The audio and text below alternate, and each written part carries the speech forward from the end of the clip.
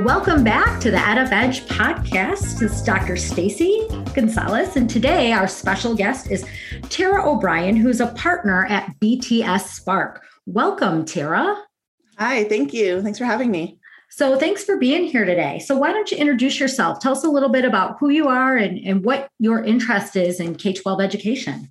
Great. So I joined K-12 education in 2002 after a brief career in the corporate world that just wasn't where my heart was. And I started off teaching science to seventh grade boys, which I just loved. It was like right in, jump into the thick of things.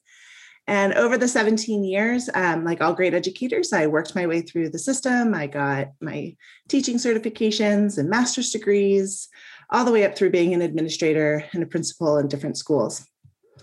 And I have worked in a variety of schools across the nation, all single sex, co-ed, boarding, and whatnot. And I love it. I love education. I love what teachers are doing.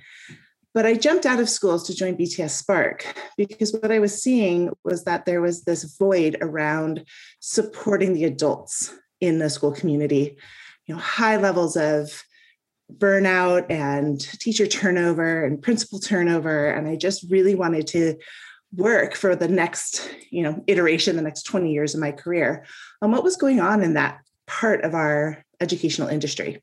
And that's where my work with BTS Spark really comes in, because that's what we do. We are looking to bring the best practice of leadership and mindset coaching to educators so that they can be fully supported in all of this amazing and dynamic and intense work that we do around working with children, working with other adults, having to lead intense initiatives, and managing all of that in the course of, 6-hour school day. Yeah, that is, well, first of all, thank you for your service to education. Oh, and it's difficult work, as I am well aware. And I think you're really onto something with what you're mentioning around supporting our adults. Mm-hmm. And so I'm wondering if you can talk a little bit and talk about the stresses pre-pandemic that you were seeing on our educators and what that looked like. And then we can go into how you've kind of positioned post-pandemic or during the pandemic, I should say. Yeah, what I noticed over the years, and certainly in my own work, but just in talking with schools, is that there seems to be a lot of what we call the "and" in education. So you need to educate them in your core curriculum, and they need to have electives, and they need to have social emotional learning, and sort of the "and" keeps compiling on. And one of the biggest things I would hear from teachers is that nothing ever gets taken off my plate. Right? It's always just more. Yeah. And I think that's been one of the real challenges and what's increased the stress. It's, and then I remember when the big technology boom hit right in schools, and we went from just using whiteboards or even chalkboards to now being one-on-one programs, right? Like there's just this constant disruption. And our schools training programs and in general, our school systems aren't really set up, haven't adopted the mentality of that disruption, innovation. It's okay to just go with the flow, right? There's this commitment still to very sort of traditional education practices. And I think there's just so much tension between those pieces right now. And I mean, I could get into all sorts of interesting things around the responsibility for teachers of the whole social emotional program and that they are not only just teaching math and science and English, we're raising this next generation of citizens. And is that even a fair ask of teachers? There's a lot on their plate, and you don't want to say no, right? Teachers are in this for service. Mm-hmm. They love their kids. They love their job. And it's really hard to say, no, I don't want to do this thing that I know is great for kids. Yet, where am I supposed to put it in my day? And maybe I'm not even equipped to do it. Do I even feel that I can do this well?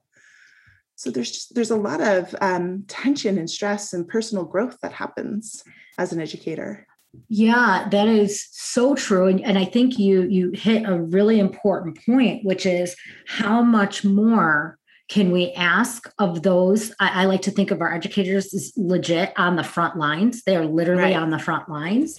I remember when the pandemic first hit, I was talking to one of my colleagues in another state, and we were saying how at what point will our public school systems be forced to make a choice with what they're going to focus on, and what are we really about? Because I know for myself, who I've spent the majority of my career in high school, there is even greater competition when you think about athletics and activities, and the amount of, to your point, emotional trauma that our students are facing as they get into those teen years.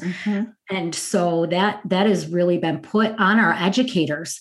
And I'm wondering how you help educators and what you're noticing with educators, because if we're not supporting them, how can we expect them to support our kids?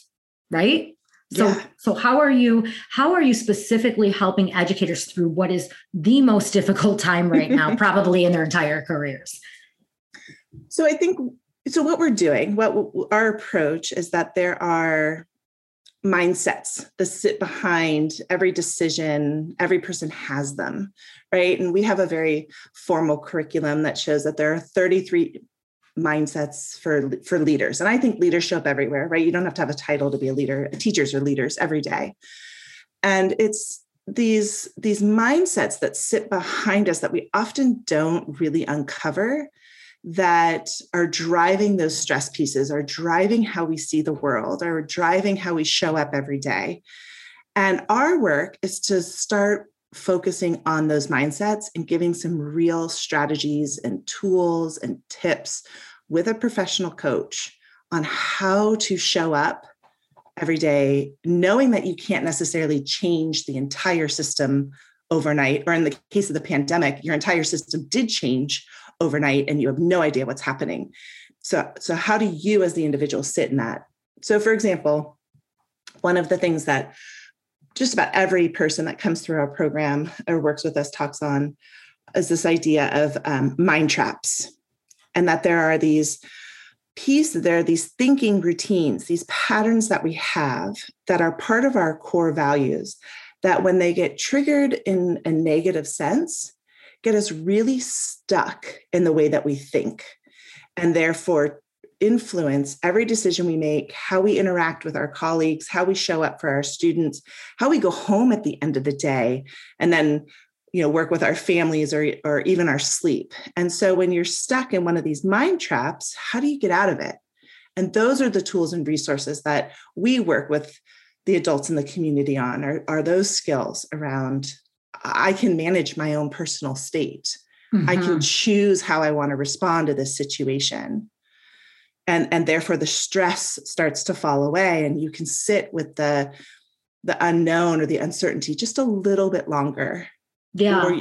Right. Or you can have a better conversation. Like, the avoidance around difficult conversations is huge in schools. We're all such nice people. We don't want to have a hard conversation. And so those things weigh on us. We don't want to do it. And so we avoid it, or it gets too long, or it starts to take up a really big presence in your life that it just doesn't need to. So we help people. How do you take that on? How do you work on you as the person, right? The mindset, right? As to why you don't want to go and engage in that difficult conversation. Yeah. And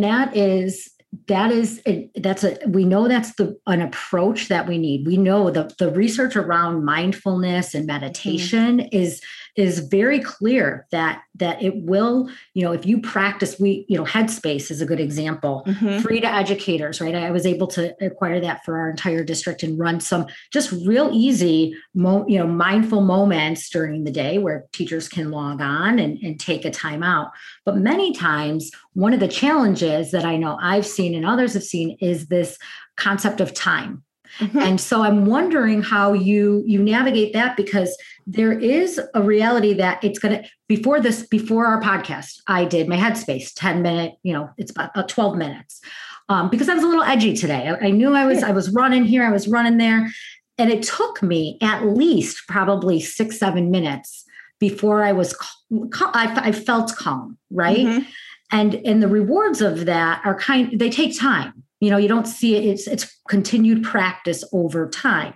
So how do you work with schools and or teachers to help them see that it's not going to happen overnight, but sustained practice over time will bring you that clarity, that calm, those things that we need now more than ever? Yeah, I think you've absolutely hit the nail on the head with it. Sustained practice over time, right? That anything we do around well-being or shifting behavior, shifting mindset there's no magic. Like I read this one book and I'm totally transformed.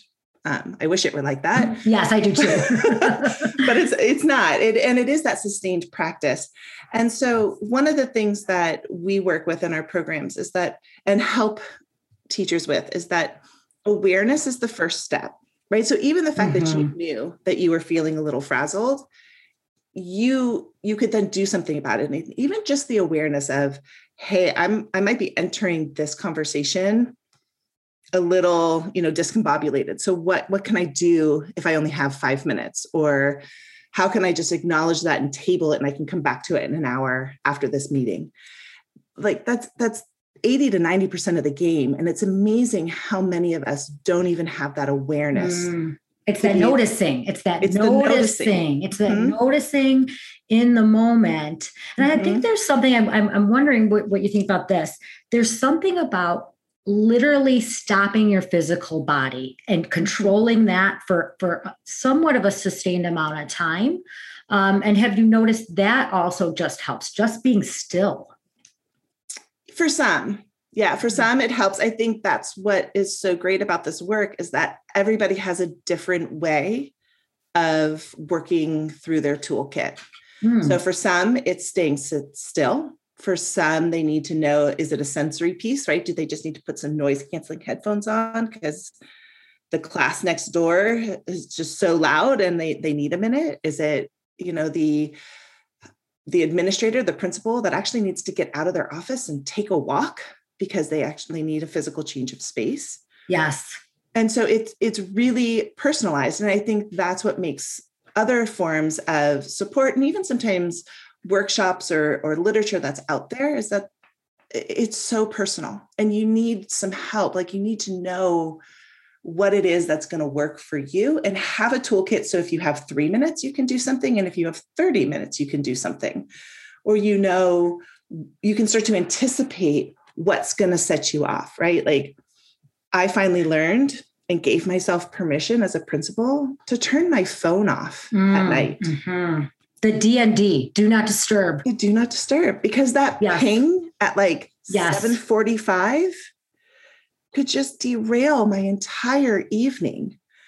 And I don't even know who the email's from, but just the fact that my phone made that noise, right? Put me in a state where I was not present for my children. I was constantly battling well, should I ignore it? No, should I go read it? Well, what if it's urgent, right? Like I was having these internal debates with myself that just took up energy. And in some respects, right, you talked about time too. There's a lot of time that's spent in these spaces anyway, right? Your internal narrative, your internal self-talk, the stress, the avoidance, the worry is taking up time. Well, and what are we as the leaders? Because you said this earlier, teachers are lead. It doesn't matter what your title is. We're teachers are lead, right? What are we saying to those that we have influence with if we are constantly in this spinning of response, immediate response?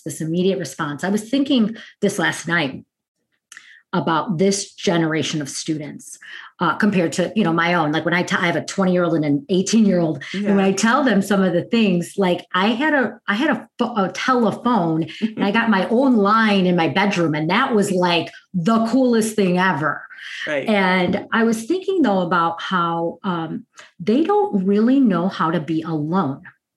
And fascinating. And I wonder if you've seen anything like this. The older kids, and maybe even the younger kids, they tend to have their FaceTime on with it on pause. Have you seen this or do you know about this? I've heard of it. Yeah, my kids don't do a lot of it. I mean, they're on their digital devices, especially since they can't be at school right now. Yeah. Yeah. So even my student groups. So when I talk to my student groups, this is what they told me, interestingly, that they'll like the kids who are remote versus the kids who are in person, because we've got some hybrid, they'll put their friend on their phone. They'll be on FaceTime. They'll put them on pause and then they'll take them through their day with them, through their classes, through their phone. And, maybe it's part of this not being connected and feeling isolated, but there's going to be things like that when we are back in quote unquote, back to normal, which I don't think there is a back to normal, right? But when we get back to normal, what things do you think kids are going to carry in with them? And what things should educators be kind of on the lookout for relative to some of this social, emotional, and potential trauma that students have encountered through this? Yeah, there's a lot of great points in there. And I think, one of the things that you said of like carrying somebody through your day, I think there is this real need for connection. And I'm hoping that when we get back into physical campuses again, and there is that feeling of moving with your tribe or with your cohort, that need to have like your phone on you in the same way will change. It'll probably go back a little bit more to the normal piece of wanting to text your friends or share the anecdote that just happened. But I do think there's this desperate need for connection. Kids are feeling lonely. And I think in my mind, what good leaders are doing right now, what we saw through the pandemic, what our research showed us was this idea that people who are going to make space for that, who are not going to try to just go back to business as usual, right, are going to be more successful. So school leaders that create space for faculty to connect, to allow them to talk about how this pandemic impacted them, to still save time in faculty meetings for those emotional connections to happen, sort of rebuilding that community is going to be critical. And I would give the same advice to teachers of like, they're going to need some time to get back into being a group again. For some, they're going to jump into it wholeheartedly and enthusiastically. There are going to be others that this is going to be a real shock if they've been out of school for a year. And this is what makes teaching so tricky, right? Is we're not just teachers, we're really, child development psychologists and gurus and everything else. Yes. So to help the introvert, who maybe loved being at home because they finally felt that it was quiet and safe and protected, come back into their classroom with their super extroverted friend who, maybe isn't maintaining the 6-foot social distancing rule or, all those things like we just need to let that happen. And I think if we try to control it and get really strict and really hard with rules, we're going to miss that whole emotional intelligence piece here about that self-awareness, the self-regulation, the self-connection, the piece that's been missing from schools. If we could just deliver content over the internet, like schools don't have a place, but we know that that's not what we're doing, right? We're building community and we're connecting with each other. Yeah, because that's a great point. Schools are, they're oftentimes the center of the community, right? The entire community that individuals within the community rely upon. So I'm wondering, what are you mentioned this making space and being very intentional about the way in which we support our educators. I'm wondering, do you have any ideas of what that looks like now? How are you doing that now in a virtual space? And what do you hope it looks like? You mentioned a little bit what you hope it looks like when they come back, but how do we create those spaces so we have a little bit the best of both worlds? So I think a lot of this can happen virtually. And I think, and by virtual, I mean, I think it starts with the top. So I think however the leadership team comes back to school is going to set the tone for how the rest of the community is going to run. And so what we saw, even during the pandemic and as schools have been transitioning back, school leaderships, superintendents and principals who are being very mindful, intentional.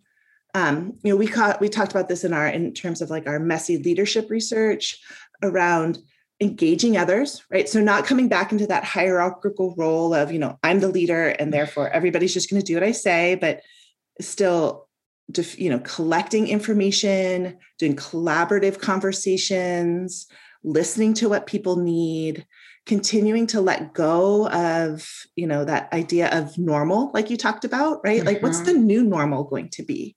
And it may be a perceived as a softer, gentler organization. But what we have found is that those are the spaces that are actually thriving when they come back, that they're not just like, okay, well, back to school and you've got, 43 minutes of math and 27 minutes of reading and, recess is at 10:10. And if it's not over by, 10:15, you're in trouble, right? Like, right. Like those things just need to soften a bit, and they need to look and say, we're the architects of this experience. So how can we design it? And if they're not in a space to feel empowered that they're the architects of the experience, if they're not feeling like they're bringing their best selves, it's going to be really difficult to do. And that's the mindset work, right? Like that's the coaching work that we do, is to help people get into that space of, how do I show up? How do I allow this to unfold in a way that maybe is uncomfortable to me, but I've got tools to sit with the discomfort so that I can build the best experience for the students. And that takes a certain level of courageous leadership, because we know, and certainly this as an administrator, I know this as an administrator, is that there is, especially now, a lot of pressure from, you're seeing it right now about standardized tests, and every day there's something new, and, the federal government putting it down to the states, and the states are all right. And everybody's kind of up in arms. And so I'm wondering, and I talk to my teams a lot about tight, flexible. Here's what we have to be tight on, but here's where our flexible areas are. Absolutely. And so, right. So I'm wondering, how do we almost give that permission to our leaders to say to them, especially in such a highly regulated education, public education is so highly regulated, right? So, and ever changing with the rules of regs, especially now. I don't know about you, but we can barely keep up with it. Right. So how do we allow for that innovation thinking that can really, especially with this work, which this work is so deep and so personal to the individual, right? What are you seeing, and how might we do that in a way that really makes headway in this educational landscape we're working through? So this piece around like giving permission or having to go against the status quo, right? Like, yes, potentially that's what we need leaders to do right now. There's been a massive disruption to the world of education, and there's lots of people looking at what, this next iteration is going to be. And so, leaders are faced with this question of, are they going to just return to normal, right? Almost pretend like the pandemic didn't happen. Wouldn't that be nice? Like, do you remember that movie with Will Smith where they take the little, I can't remember what, Mission Impossible, I think, where they take the little zapper and they zap you. Like, wouldn't that would be wonderful, but we're not going to get that, Tara. We're not going to get that. We're not getting a zapper. We're not going to get the zapper. And the leaders who try to stay in that space are going to be frustrated, right? They're going to feel overwhelmed. They're going to try to shoulder all of that responsibility. They're going to feel all the emotion without a place for it to go.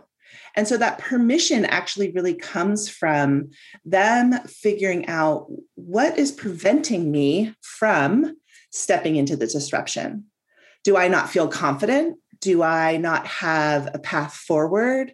How do I trust others to take on some of that responsibility? And what is it about me that's not allowing them to trust, or them that's not, making it feel that they're trustworthy? And getting into the second layer of what's really going on. Because we've also seen some schools with the same parameters, the same stressors, that are just killing it. Like, they're doing a great job.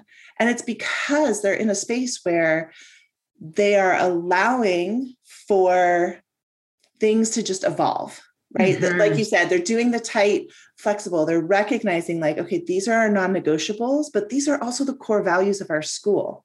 And how are we going to do this? We know that kids can't learn if they are hungry, tired, stressed, emotional. So how are we going to help them, knowing that some kids have fared very well during the pandemic? They've been at home, they've got lots of resources, and other kids really haven't.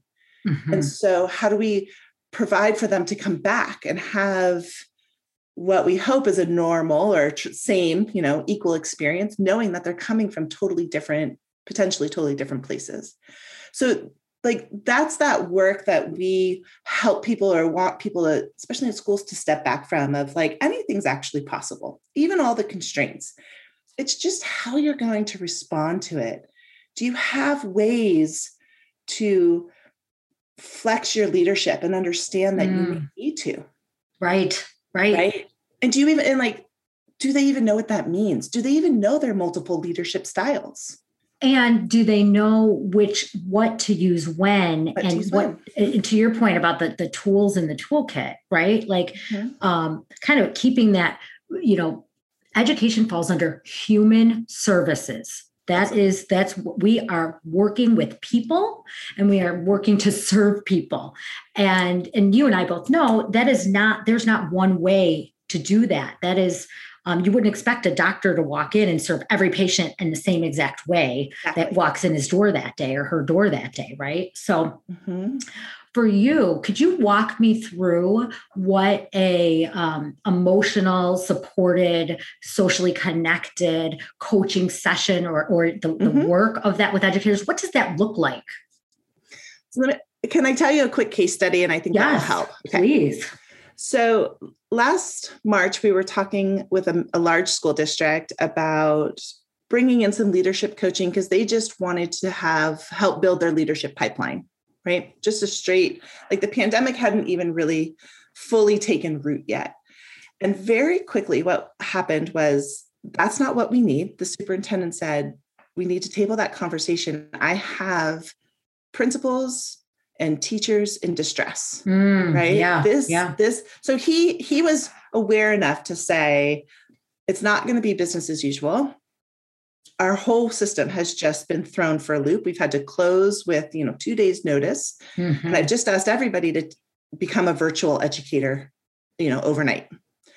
And what he ended up doing, and we didn't tackle anything during the school year, but what he ended up offering initially was a series of support programs over the summer. And we put together a program called From Surviving to Thriving. And this was all based on personal resilience. And it was funny, our conversation first started with, nobody's going to want to do work over the summer, right? They just had this awful spring. Yes. Right? They're principals and vice principals, and they, technically work over the summer, but he said, are you sure I should even offer this? And we said, it doesn't hurt, right? If you're willing to fund it. Put it out there. Yeah, right. So 85 of his school leaders signed up for this program. And what we did was we created a month-long cohort where once a week they met with, groups of 6 people, no more than 6, met to talk about very specific things around personal resilience. And what we talked about the mind trap work that I mentioned before. We talked about what it means to be in balance, and how there's this idea that in balance means everything gets equal attention, which just isn't true. There's not enough hours in the day, right? So what is the push and pull on your time? And when you feel out of balance, what does that mean? And how do you get back into balance? They worked with their coach on values and visioning, right? Kind of reconnecting to their spark. Why did you come into education? Right? And how does that show up in your work every day? And if it's not, how do we get it to show up in your work every day? And then their 4th session was on managing those relationships, other people. As a principal, you're going to have to go back to school, or you are going to eventually have to interact with your teams again. How are you going to do that in a way that's really positive, knowing that all of your teachers are feeling similar levels of distress? And then in between those group sessions, which they loved because principals are often all by themselves, And this brought cohorts together and they actually could have a shared experience.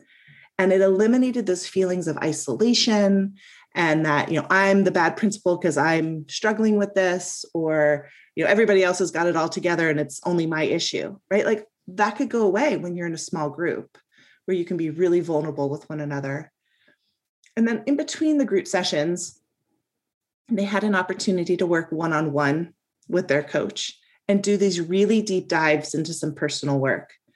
And what we found, what our survey data showed us and what their testimonial showed us, was that this is exactly what they needed to not only reset, but feel empowered as they moved into the fall, right? To process some of the challenge and the trauma that happened to them and to let it go. And then to get in the right space to enter into the fall, which at that time was totally unknown, right? They had no idea what was going to happen in September when they were going through this program in July. And then when their schools didn't go back into session, their superintendent said, great, I need to continue to support people, right? We're still in this total phase of disarray and not really sure what's happening. And he offered what we call flexible coaching to anybody who wanted it. And 91 people signed up for that out of his entire district, and 91 leaders. And he offered this to principals, other superintendents, assistant superintendents, even all of the admin personnel staff, director of facilities, HR, yes. Everybody, because you're all dealing with people all the time. And 91 people signed up so that they could work with a coach every 6 times every 3 weeks. So it was 18 weeks of support to help them navigate the fall. Because what we found was each of them was struggling with something different. Right. For some, they still really needed to stay in that personal resilience space. They really hadn't fully recovered, or the COVID impacted them in a different way than somebody else. Others were really wondering, how do I have these relationships? How do I support my team? How do I not take on all of their stress into mine? Well, and I love this, because what I'm hearing through this is essentially, it's almost a backdoor way to therapy, and I mean that in the highest of regard, right? Because we know this is traumatic, and we know that people need support, and we know not everybody necessarily is going to feel like, yeah, let me go get a therapist or get a counselor or work with a social, whatever that is. But we know the amount of personal decisions that have to be made on teachers, especially given this crazy shift that we made in one day. To your point, right? One day we're in school, and the next day we're gone. Right. And we're thinking we're coming back. I remember thinking, okay, great. Well, I made my e-learning plan and we just got that approved. And I spent 6 months, so we're good to go. And then after a week, I was like, oh, that really wasn't, that plan isn't really it. And so this notion of people needing support and kind of lowering that bar, how do you help people who, these coaches, working with the coaches, how are they working with these personal, very personalized? Because some will click back and say, I don't want I don't want to know about the teacher's problems, or that we have a EAP for that, or they have health insurance, they should go. That's not my responsibility to put those services in place for teachers. If they want that, they should go seek that elsewhere. So, and I think you're right that it is part of the mental health piece, but it's different than therapy. This type of coaching is so focused on dealing with present circumstances and how you're moving forward through it, not necessarily going into your past and finding out why you've got anxiety. Why you've got daddy issues, right? Yeah. We're not doing that work. It's not that work. It can help bring awareness to that. And our coaches may say, hey, that sounds like something to process with an actual therapist. But for our coaches, there's 2 things I want to talk about here. One is that to provide this level of support, leaders that are really aware will recognize that by bringing in an outside coach, you will increase vulnerability. You will Yes. increase usership because it's not tied to anybody in your district. Yes. So, lots of schools say, well, we have mentorship programs or we have coaches, but if they are either your direct supervisor or could report back or even gossip. Yes, absolutely. You're just not going to get the same level of engagement and the same level of honesty. And so what we know is that schools that use an external coaching service see transformation in a much more profound way. Our coaches are, because they are contracted in, right? Like you're working with us, we're the service provider.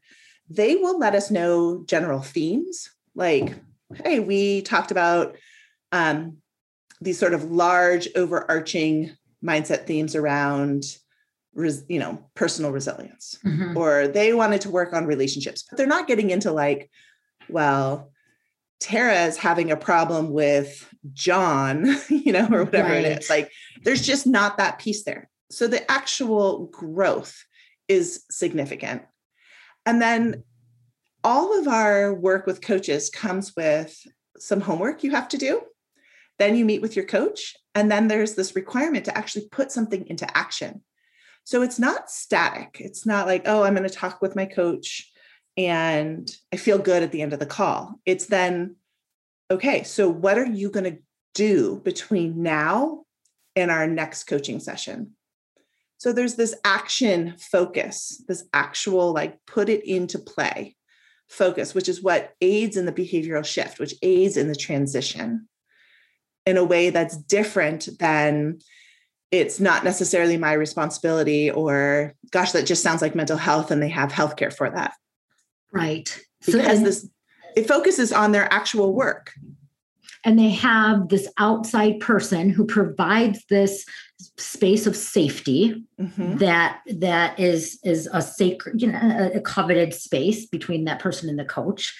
And then they're able to, what it sounds like is they're able to have some action and follow up so that they're staying kind of within the parameters that I'm guessing maybe the coach and the coachee have set together.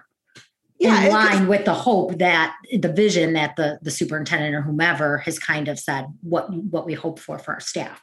What we hope for our staff, and whether that's something, we want to really work on implementing a new initiative, and I need people ready to be in the space to, challenge the way things are done and,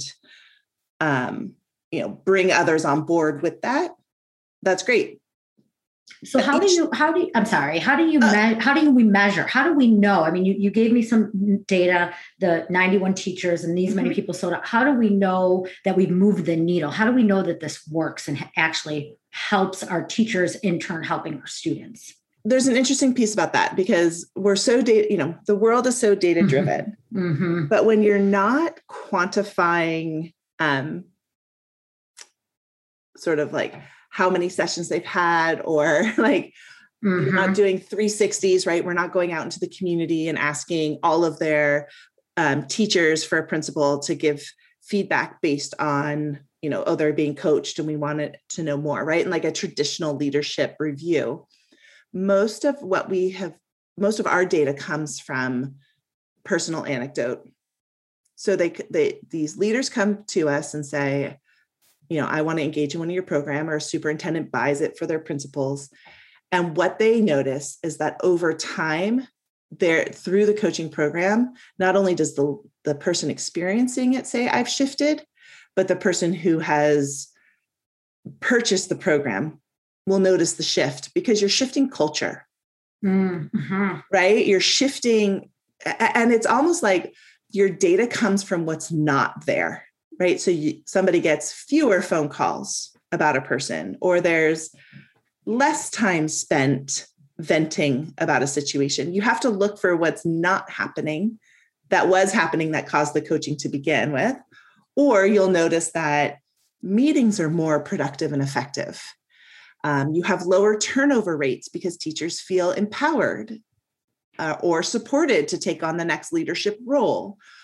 Or parents are excited and talking about the school because they feel that that there's a cultural positivity that may or may not have been there before.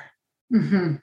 Well, and that's what we're hoping for. Which is what we're hoping for. So it's this strange thing of like, it's hard to quantify in the sense of I went from having, 10 complaints about me to one complaint about me. So therefore coaching worked. And that's actually one of the biggest challenges, is to position coaching as a best practice and not as a tool for fixing a difficult situation.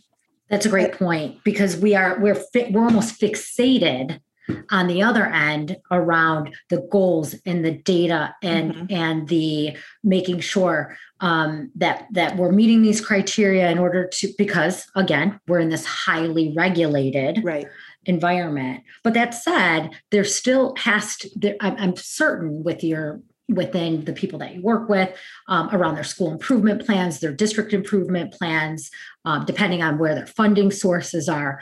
I would imagine there are data collection points that they're using to validate the work.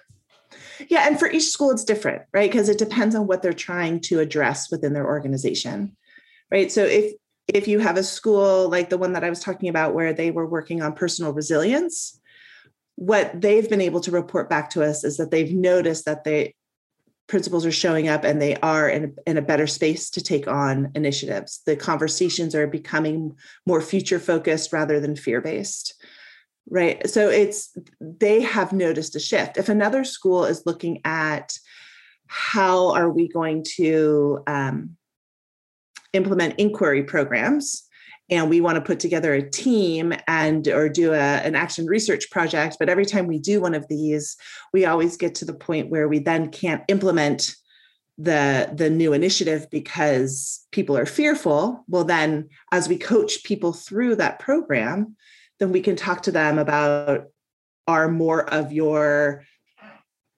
pieces of research, your action programs, your initiative actually getting implemented and implemented successfully. So it depends on what it is that they're doing on what we're looking at. That makes sense. And anytime you're working as you are in a partnership approach, it is very much personalized to that individual or to that district. So that makes a lot of sense.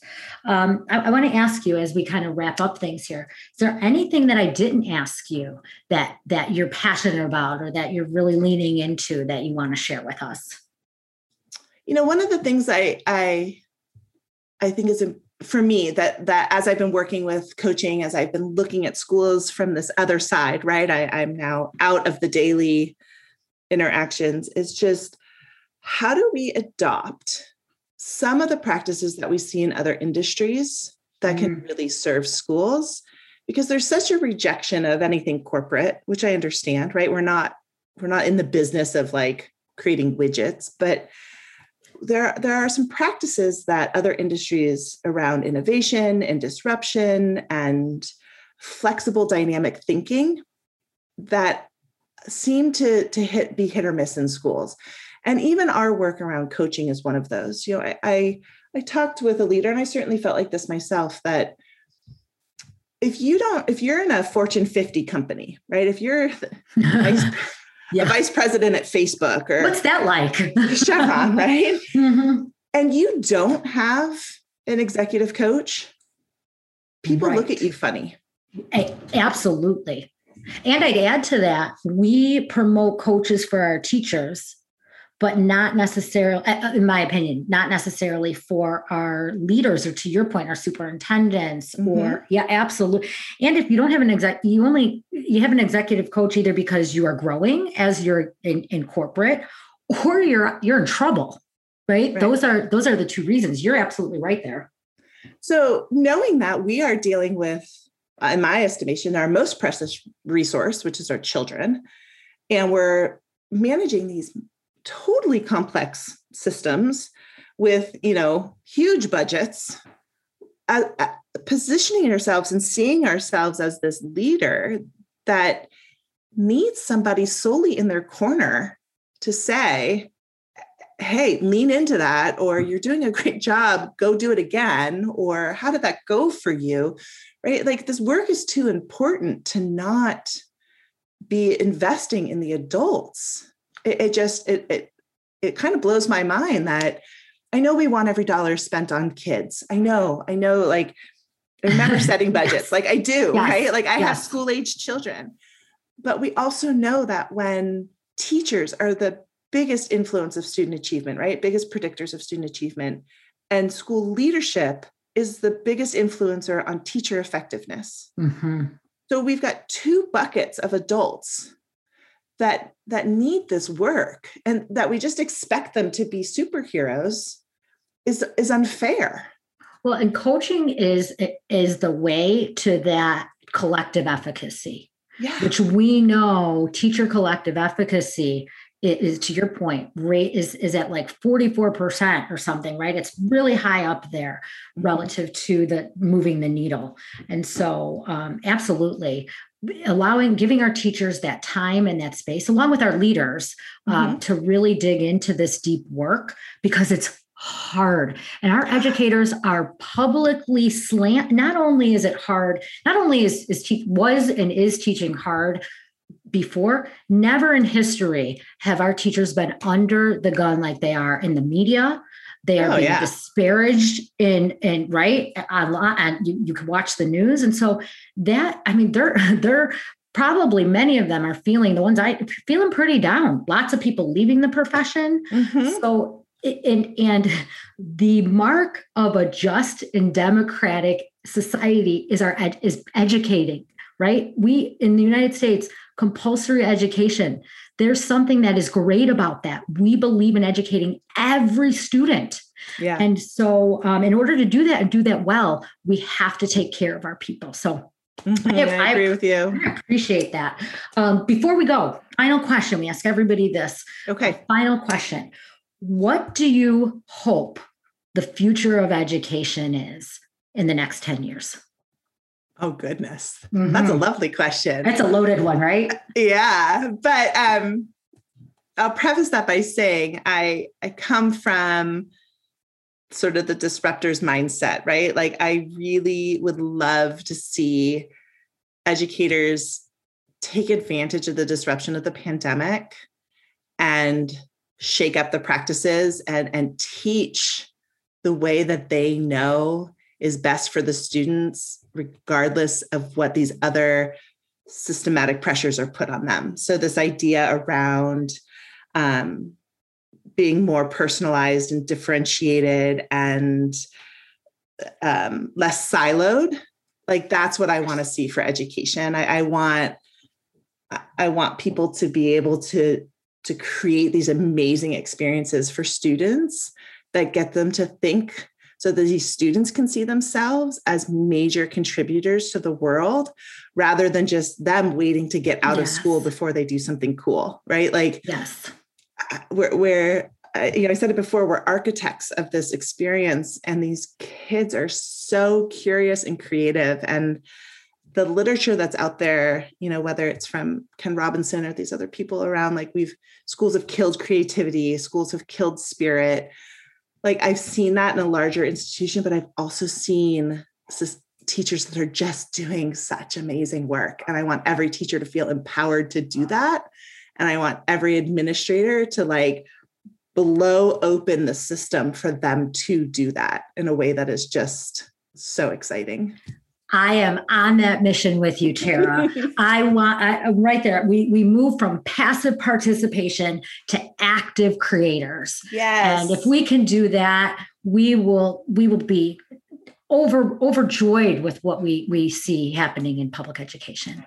I agree with you. Well, thank you so much for being here today. Taryn O'Brien, partner at BTS Spark. If people want to know a little bit more about you or about your organization, where can they find you? So they can find me on LinkedIn, and lots of information on the web at bts.com/spark. Great. Thank you for being here today. Thanks for having me.